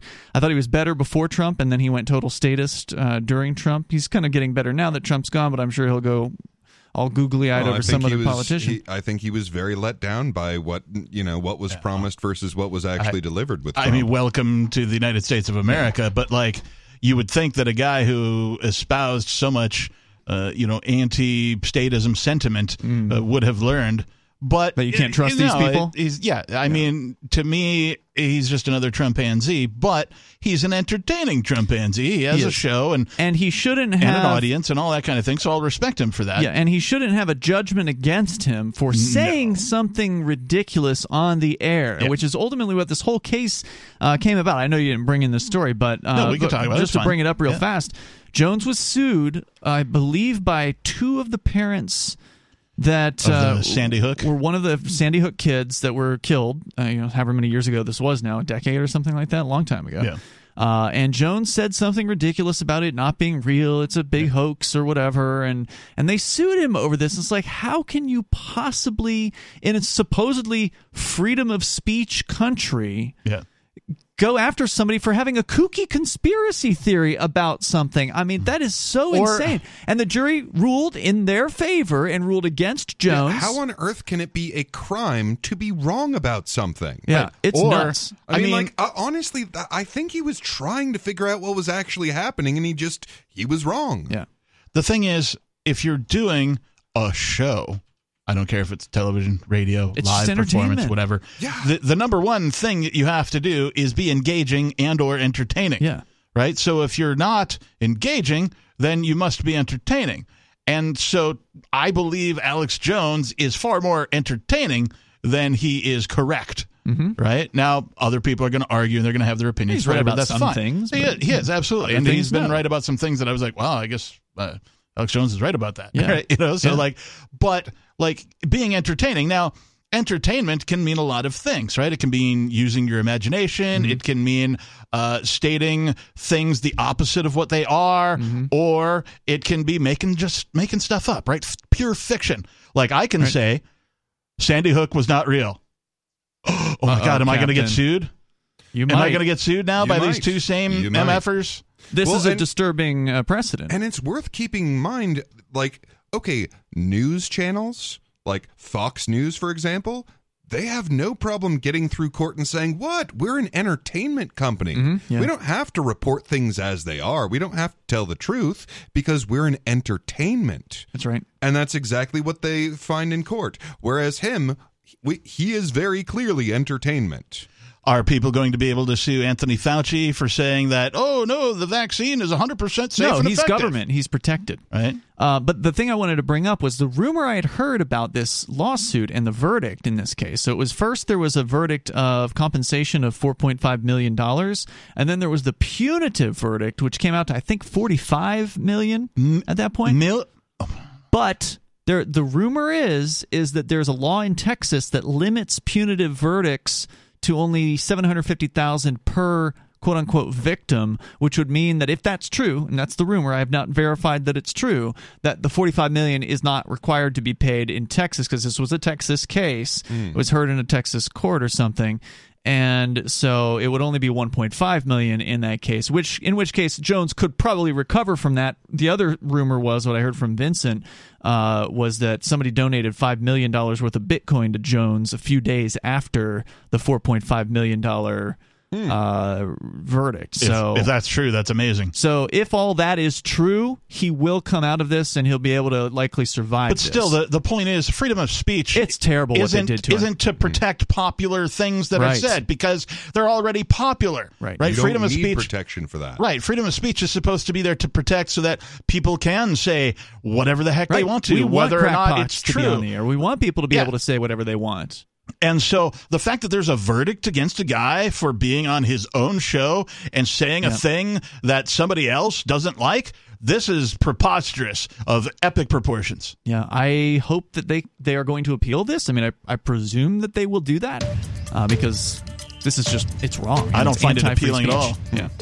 It's anti-freedom of speech. The number here is 603-283-6160, and it shouldn't matter what this jury thinks. It needs to get overturned. 603-283-6160. I'm sorry those people had their feelings hurt, but you don't have the freedom to not have your feelings hurt in a country that has supposed freedom of speech. There's more on the way. Phones are open. You can bring up anything here on Free Talk Live.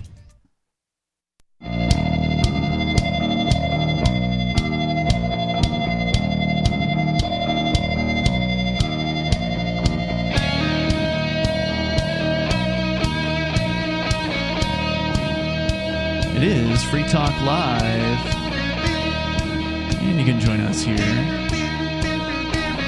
The number is 603-283-6160. That's 603-283-6160. You can join us online anytime you want. Just head over to freetalklive.com. And also, I do want to make sure you know something. Coming up, we're going to be making a change to our podcast. And we think that there's a theory that podcasting a full 2-hour per night radio show, because if you take a 3-hour radio show and you cut out all the commercial breaks and you cut out all the news breaks, you get basically 2 hours of talk content. And we feel like that may be holding our podcast back just because there's a lot to listen to. And secondly, we think that maybe like the constant resetting that we have to do after every break just to bring new listeners up to speed, like, we're talking to Ian Underwood. You know, I always have to tell that 4 times an hour if we have him on for an hour or whatever. So the feeling is that maybe the podcast listeners don't want to hear that. And so the idea that has been agreed upon by some of the deciding factors here at Free Talk Live is that we ought to expand the Daily Digest. Our friend Riley Blake has been cutting every single day, kicking ass at it too, a roughly 30-minute summary of our 2-hour-long podcast, what he considers to be the highlights from it. And he's been doing this essentially as a volunteer basis. He's accepted donations via cryptocurrency and I think a Patreon as well. But so the idea was, well, let's have Riley roughly double the length, go to 45 minutes to an hour instead of 25 or 30 minutes. And we'll make that the podcast, basically. We'll focus on that. The full show will still be available if you're a Free Talk Live amplifier. You can still get the whole radio show without any edits, except for just cutting commercials out. And you can do that. That's going to be the episodes only will be the extended digest, or? That'll be everything. The digest will be all that there is in the main podcast, basically. So that's the idea. We're going to start doing that on September 1st. If you want to continue to get the full show with all 2 hours a night, then just go to amps.freetalklive.com. Of course, you can always listen live. You can always go and grab the video show archives over at video.freetalklive.com. So there's plenty of ways to get the full show. There's our 24/7 audio stream at listen.freetalklive.com. But the idea was maybe if we make a podcast that's more palatable to what podcast listeners are kind of used to hearing, maybe it'll get more shares, maybe more people will listen. I don't know. Maybe it'll fall completely on its face. I have no idea. Wait, so you mean somebody went out and sort of looked at what the industry standard is and decided that it was best to do sort of something that falls within the parameters of best industry practices without the state telling us what to do? Yeah, it only took us 15 years to do it, Captain. But I'm just saying that it is possible for industry standards to be set and adhered to voluntarily without state intervention. That's all. Well, and that is a frequent argument of even minarchists of the necessity of a state is like, oh, well, without someone having a top-down infrastructure, then your roads won't connect to each other. Right, yeah. And it's like, well, of course they will. Like humankind put together the internet, right? One of the greatest networks ever conceived of, much less put together, but somehow roads won't connect together. Right. Yeah, so that's going to be a change that's coming soon. Hopefully it'll be a positive one. We'll see. Let's go to your phone calls and thoughts here. We have Jill on the line in Virginia. Jill, you're on Free Talk Live. Yeah, there are two things I was thinking about. One was the thing you mentioned about education. The other is the Postal Service. Okay. Some people who are passionately in favor of public education, I think in some cases it may be parents who want to send the kids to school to get them out of the house because they don't want to be bothered with them.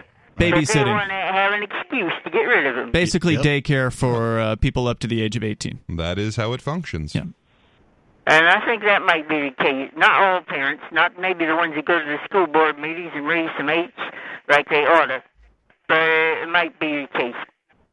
As for the Postal Service, what I'm telling you is this. I live in an apartment building where there's an outbox.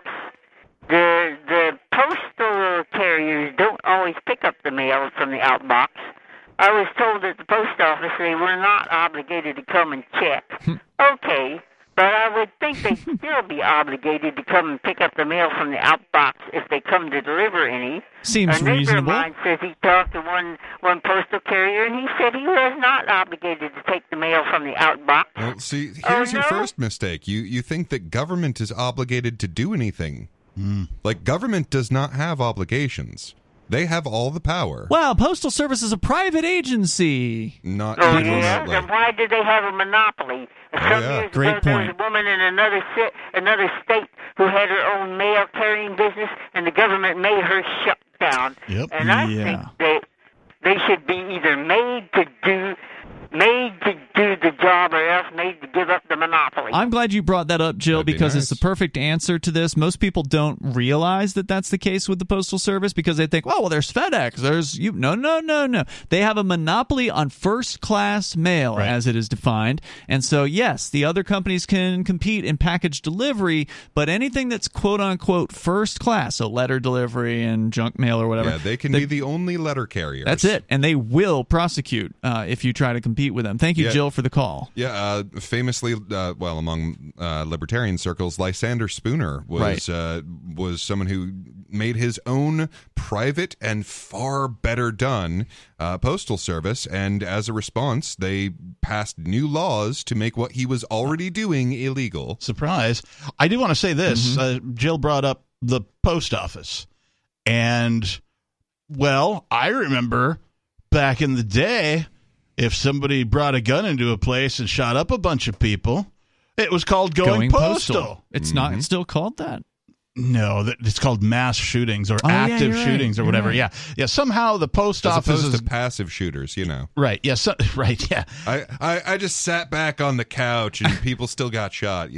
Yeah, so the headlines say something like, another mass shooter shot up a school today or whatever. Instead of saying, another person goes postal and we need to bring that back. Let's bring it back, man. You're going postal. You ever seen the movie Postal? Maybe. You'd remember it if you did. Okay. There's a video game called Postal. And there's actually been, I think, 2 sequels to it. And it's generally considered one of the most offensive I've heard of video this games. Yes. That has ever been made. I mean, there's no sacred cow as far as this video game series is concerned. And there's this notoriously bad director called Uwe Boll. Yeah. Who's done, he made. I know exactly who that what's would. the name? It's called Rampage 2, yeah, Rampage I've never 3. seen those movies, but I've heard of them, and they're Blood Rain. supposedly terrible. Yeah, Blood Rain is another one. He's just got a whole bunch of hackneyed, terrible, low budget. Movies. I enjoyed the Rampage series. If you appreciate a movie that is so bad that it's good, then you might enjoy it. Then he's a good. He's that kind of director. That, check out, if you've enjoyed anything that he's done, check out Postal. Okay. It was hilarious. I loved the hell out of that movie, and it is super offensive. I will definitely give it a look. Like, it starts with a joke about 9/11, and it wasn't made that long after 9/11. Too soon. Yeah. So it's a really crazy movie. There's more coming up here. We got open phones as always at 603-283-6160. We still have to talk about the Info Warriors, not the Alex Jones kind. More on the way. This is Free Talk Live's live Saturday show.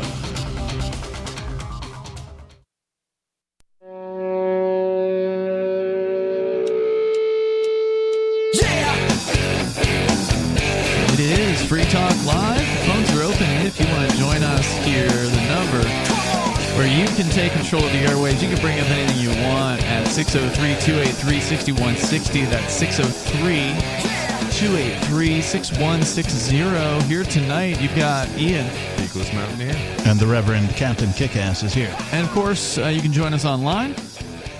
One of the things you can do on the website for us is to go to the AMPS program. It's a Patreon. You go to amps.freetalklive.com, and I want to thank Timothy Conrad for being a platinum level supporter, which means Timothy's doing at least $25 a month. So 5 times what we normally request, which is just $5 a month. So thank you, Timothy, for doing that. amps.freetalklive.com is where you can go and join that and get a few benefits from doing that as well on our Patreon at amps.freetalklive.com. We go to John in Delaware. John, you're on Free Talk Live. Go ahead. Yeah, the Internal Revenue Service was formed in 1862 by President Lincoln to pay for the Civil War that the Democrats started to keep slaves. And it was enacted at I think it was a 3% tax on anybody who made over $800 annually.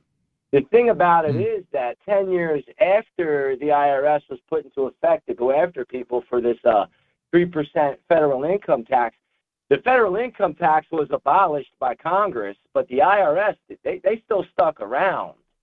Now, that always seems to be the case. You guys. When did they abolish the income tax? I don't remember hearing about that.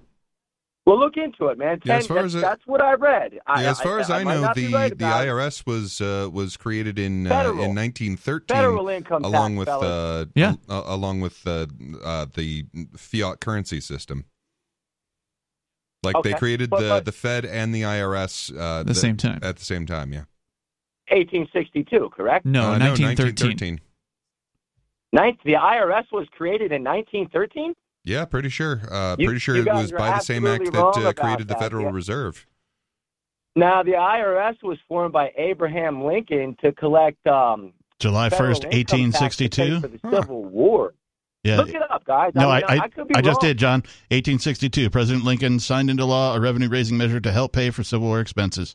Although Wikipedia says the name IRS comes from 1918, so maybe they renamed it a little bit later. Renamed it. My point was that the it never got abolished. It was put in place to collect war tax money to pay for the war that the Democrats started to keep people as slaves. And it never got abolished. It's like you guys were saying earlier. These people, they constantly make laws. They have people that just make laws. Do we need that many laws? No. And why is it when these laws become useless, they don't take them off the books? Huh, weird.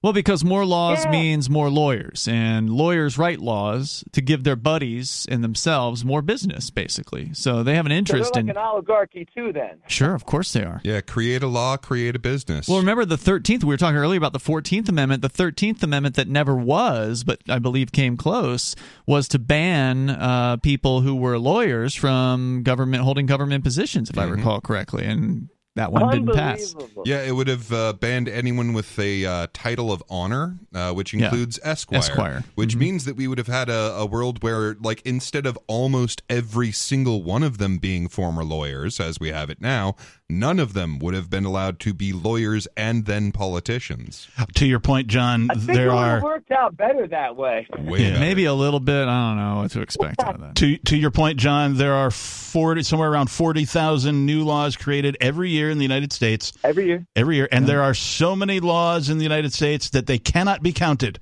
People have tried and failed. There are so many. And yet you're expected to know them all. That's right. That's amazing. Real quick, and then I'll let you guys run. I was going to get to a point on it. My brother, a few years back, he was walking through town, and I guess it was late at night, and he didn't have a flashlight or whatever. So the cop was trying to look for something to give him a citation for, and he brought up some old law from like the 1800s when people still had horse and buggies, and it was like refusal to put a lamp on your wagon or something. They citated him under, man. So they're still using these old laws that are completely out of date against people in modern time. It's just unbelievable, man. This thing needs to be knocked down and completely dismantled. And we need to start over again because it's completely corrupted, man. Mm-hmm. Thanks, John. Appreciate the call tonight. And the very fact that, like, once you get to the point where an ordinary person cannot know all the rules that we're supposed to live by, you've failed as a society. Now, I say, let's have a society where the rules are very simple. Yes. Like, do no harm? Yeah. Don't hurt people and don't take their stuff. Never cruel, never cowardly, and if you ever are, always make amends. Well, supposedly, and I don't know who told me this years ago, but the terminology or the phrase of ignorance of the law is no excuse originated back when we're talking about natural law, the simple thing, the concept that everyone should inherently know that hurting people and taking their stuff is wrong. That is what the ignorance of the law is no excuse thing came from, but now they just apply it to everything as though you could have some knowledge, and not even the police know what the laws are. Not even lawyers know. It's not impossible. Even the politicians know. Right, that's why lawyers have to specialize in one area, and they don't go outside that area because they don't know what they're doing. Yep. And that's part of why it's so deeply mythological that there's the law, and the law is enforced equally and completely on everyone all the time. And it's like, it's ridiculous. It's unbelievable. It is a purely religious perspective. Yeah. It is. The government is a religion. It absolutely is. The idea that it would be even possible to know this many laws for anyone, let alone, I mean, they don't even read them. Pick one law when they just pass them. Any law, and try and enforce that one law on absolutely everybody. Yeah. It won't work. Plus, they don't read them when they pass them anyway. Right? They don't bother. Yeah. Why should we? All right. So, Captain, what are the info warriors that you wanted to talk about tonight? So, I'm going to preface this with this article has been fact checked, and I'll tell you what the fact check was in here in a minute. But this is from newspunch.com. The World Economic Forum, WEF, announced recruitment of information warriors to control the narrative on social media.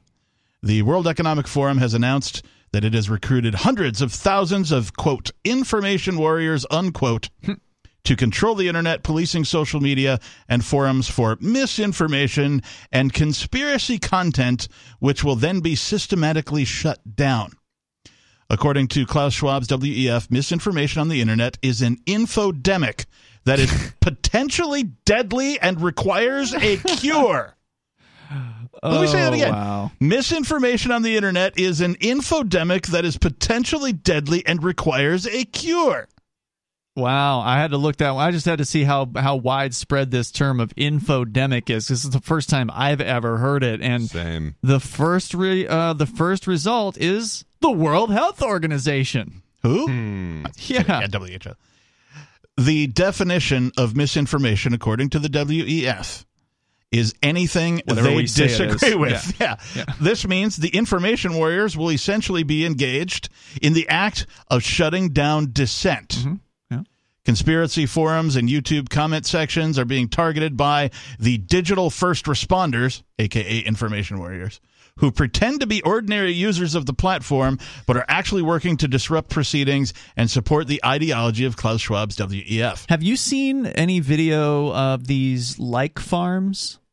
Have you heard about the like farms? I've heard about the like farms, but tell us more. Right. So you know that you can hire people in like China or India or whatever to like your videos or like your social media profile or whatever. And it helps the algorithm. I don't know what it costs, but it's probably not that much, right? Based on where you're hiring these people. Well, some videos come out, and it's probably an old video, but I just happened to see it again this week, of just racks of cell phones, all hooked up with, power or data or whatever on the bottom part of the phone. Just racks of, hundreds of cell phones that can be controlled by two people with computers that are in the same room. And so they can just send these phones to different pages or whatever and just have them like and have them comment. And so I'm sure these info warriors with the World Economic Forum are going to be using techniques like this, where one of their warriors will control many likes. Coming up, I still need to tell you about the fact check.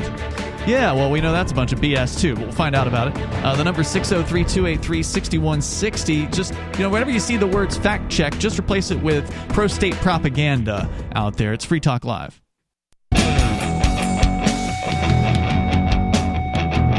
It's Free Talk Live. Live Saturday show. Phones open. If you want to join us, you can in these remaining moments at 603-283-6160. But don't forget, Beer Talk Live is coming up for the first time. Tonight, that's 10:30 Eastern. You can watch it or listen if you want over at video.freetalklive.com. You can actually go straight to the streaming page by going to watch.freetalklive.com. Video.freetalklive.com takes you to our channel. You should still see the notice there, but if you want to save the click, just go to watch.freetalklive.com. The most bearded liberty stream online. Yep, looking forward to it. And so again, that'll be 10:30 Eastern tonight. Don't forget, you can join us online anytime over at freetalklive.com, where we have our own social media platform. You can go to social.freetalklive.com and you can interact with other Free Talk Live listeners. Some of the hosts of the show are there as well. It's a Mastodon-based system, so it's open source. It's self-hosted. We run the server. It's not run by some big tech mega corporate platform, so you get a lot more freedom to express yourself over there. The the candidate for governor for the Libertarian Party here in New Hampshire was banned this week from Twitter. So you never know when they're going to just go ahead and dump you after you've spent time. I think she was a couple 10,000, 10 plus 20,000, whatever. I don't know. She had tens of thousands of followers there. That's all gone. All gone. So why build yourself up on their platform when you could have something a little more safe, I guess, from being taken down? Go to social.freetalklive.com. Captain, you were telling us about this new term by various different global government-type groups out there that's being bandied about called infodemic. The World Health Organization has a whole page about it. Apparently it's a health topic, according to them. They say it's too much information, including false or misleading information. There's no such thing. In digital and physical environments during a disease outbreak. See, here's the thing. There's only information. There's not misinformation or disinformation. There's only information. Or too much, as they say here. Right. There's only information, and then you were given this thing, this weird thing, like between your ears. It's called the brain. And then you are supposed to decide for yourself. Yeah. Whether or not you believe this particular information or not. And then that's how it's supposed to work. But no, they have a plan involving people. They claim to have 100,000 or something volunteers. Announcing the news on a WEF podcast. World Economic Forum. Yeah. UN Communications Director Melissa Fleming said, so far, we've recruited 110,000 information volunteers. And we equip these information volunteers with the kind of knowledge about how misinformation spreads and ask them to serve as a kind of digital first responder in those spaces where misinformation travels. Also known as a propagandist or a snitch. Yeah. Because they're Agent likely... provocateur. Well, so you brought up having too much information during a pandemic. Mm-hmm. Well, I'm sorry, you know just way too much during our pandemic. Yeah, that's very telling, actually. Yeah, you we only do know not want you to have too much information. They only want you to have what they want you to know. Right. So this author goes on to conclude the World Economic Forum are subliminally influencing the masses in order to push their narratives onto the people, which, seems like a reasonable conclusion to me. They go on to say they cite a podcast and some people who participate in that podcast, and you'll be able to listen to that when we share this over our social media links. Is this a podcast by the World Economic Forum, or is it by the people who wrote the article that you're referring to? I haven't actually. Just curious. Let's go to your phone calls and thoughts here. We have a caller on the line. Unscreened caller, you're on Free Talk Live. Hello? Yes, hi, it's David. David, you're on the air. Hey, calling from Kansas. Thanks. Listening to that last caller about all the laws that we have on the books. That's why it's so important for people to know we can fight back, and not just at the ballot box, but at jury duty. Oh, yeah. Jury nullification. Amen, brother. Amen. Way more effective, by the way, than the ballot box. Can you explain what it is for our listeners that have never heard the term? Okay, so jury nullification is the idea that the jury has the ultimate say in the law and how the law is either applied or shouldn't be applied. If it's a bad law, you find them not guilty, and it nullifies the decision. It nullifies the guilt, and it essentially then nullifies the law. It's For instance, awesome. in the state that I live in, everyone that gets arrested for a drug crime also gets nailed with or charged with no drug tax stamp. Well, how can you buy a tax stamp for something that's illegal? Mm-hmm.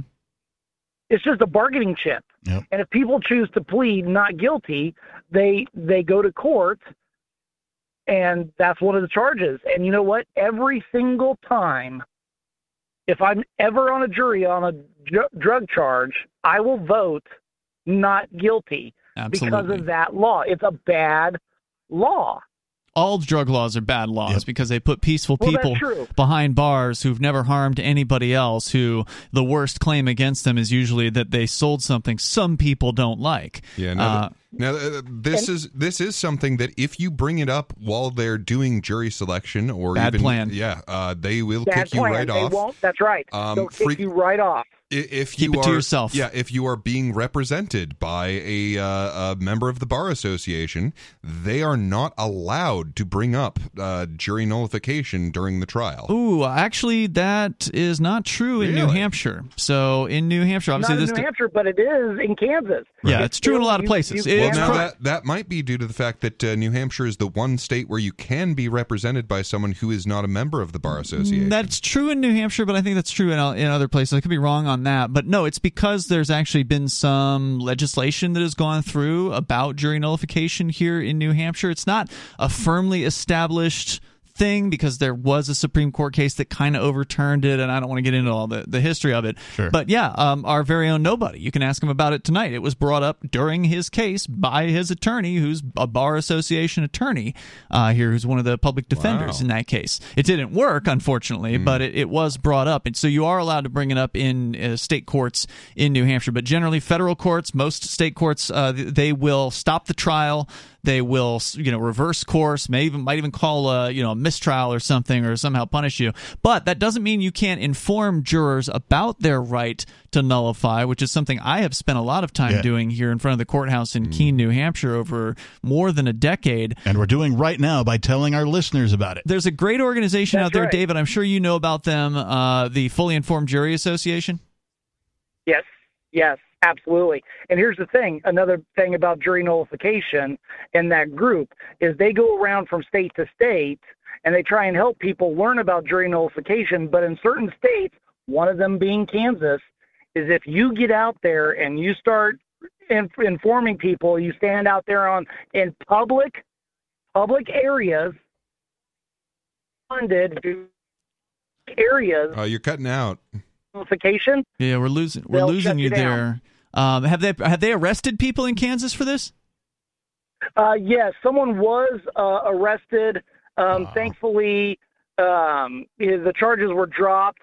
Good. Almost immediately. They'll probably lose if the person goes to the state will lose in this case. There's actually was a ruling recently. The Federal Second Circuit Court of Appeals recently ruled, this is pretty fresh news as of like the last couple weeks, that a man arrested in New York. Now, I don't think that's the same circuit as Kansas, obviously, but still, it is some precedent. But the Second Circuit Court of Appeals ruled that a man was wrongfully arrested for his jury nullification outreach there in New York. Because remember, they want to try to make it look like you're trying to influence a jury. But that's not the case. As long as you don't tell jurors which way that they should rule, and thank you for your call tonight, David. I appreciate you bringing this topic up because it's definitely an important one. As long as you're not telling jurors, hey, you should vote not guilty or you should vote guilty or whatever, if you're just informing them of, hey, this is your right. You have the right to judge the law itself, not just the facts in the case, but whether or not you think the law itself is bad or good. If you think it's bad law, even if they've proven the case beyond the shadow of a doubt, even if they caught him red-handed with a pound of marijuana, you can still say, not guilty. Yeah, most people, they give you the impression that your job is to figure out the facts of the matter, and it's the judge's job to figure out what the law is. It's a lie. And yeah, the fact of the matter is that you are there to figure out not only what happened, but what is good, what's justice the right thing to do. Actually your job to figure out as a juror. And the jury is the final check and balance on an out-of-control government because, as he pointed out, it's not just a ballot box, which, as we've seen, voting doesn't make much of a difference at all in most places, but if juries consistently refuse to convict for whatever the so-called crime is, eventually they're just going to stop charging people for it. Real quick before we go, the fact check on the article about the WEF and the information warriors was it's actually the UN doing all the recruiting of these information warriors. Okay. All right. Coming up at 10:30 Eastern at watch.freetalklive.com. Stay tuned there for Beer Talk Live. And we'll see you on Free Talk Live tomorrow night.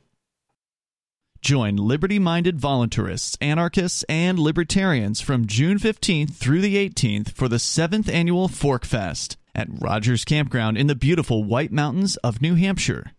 Fork Fest is a fork of the Porcupine Freedom Festival, which sold out in 2022. For 2023, we're going back to where it all started, the weekend before PorcFest. ForkFest is decentralized, which means that there's no ticket cost and no one is in charge. All you have to do to join the fun is reserve your camping site, RV site, or motel room with Rogers Campground for June 15th through the 18th. You can find out more at the unofficial website forkfest.party. You can also connect with other attendees on the ForkFest Telegram and Matrix chat rooms, as well as the ForkFest forum. You can find links to those at forkfest.party. We hope to see you there June 15th through the 18th. forkfest.party.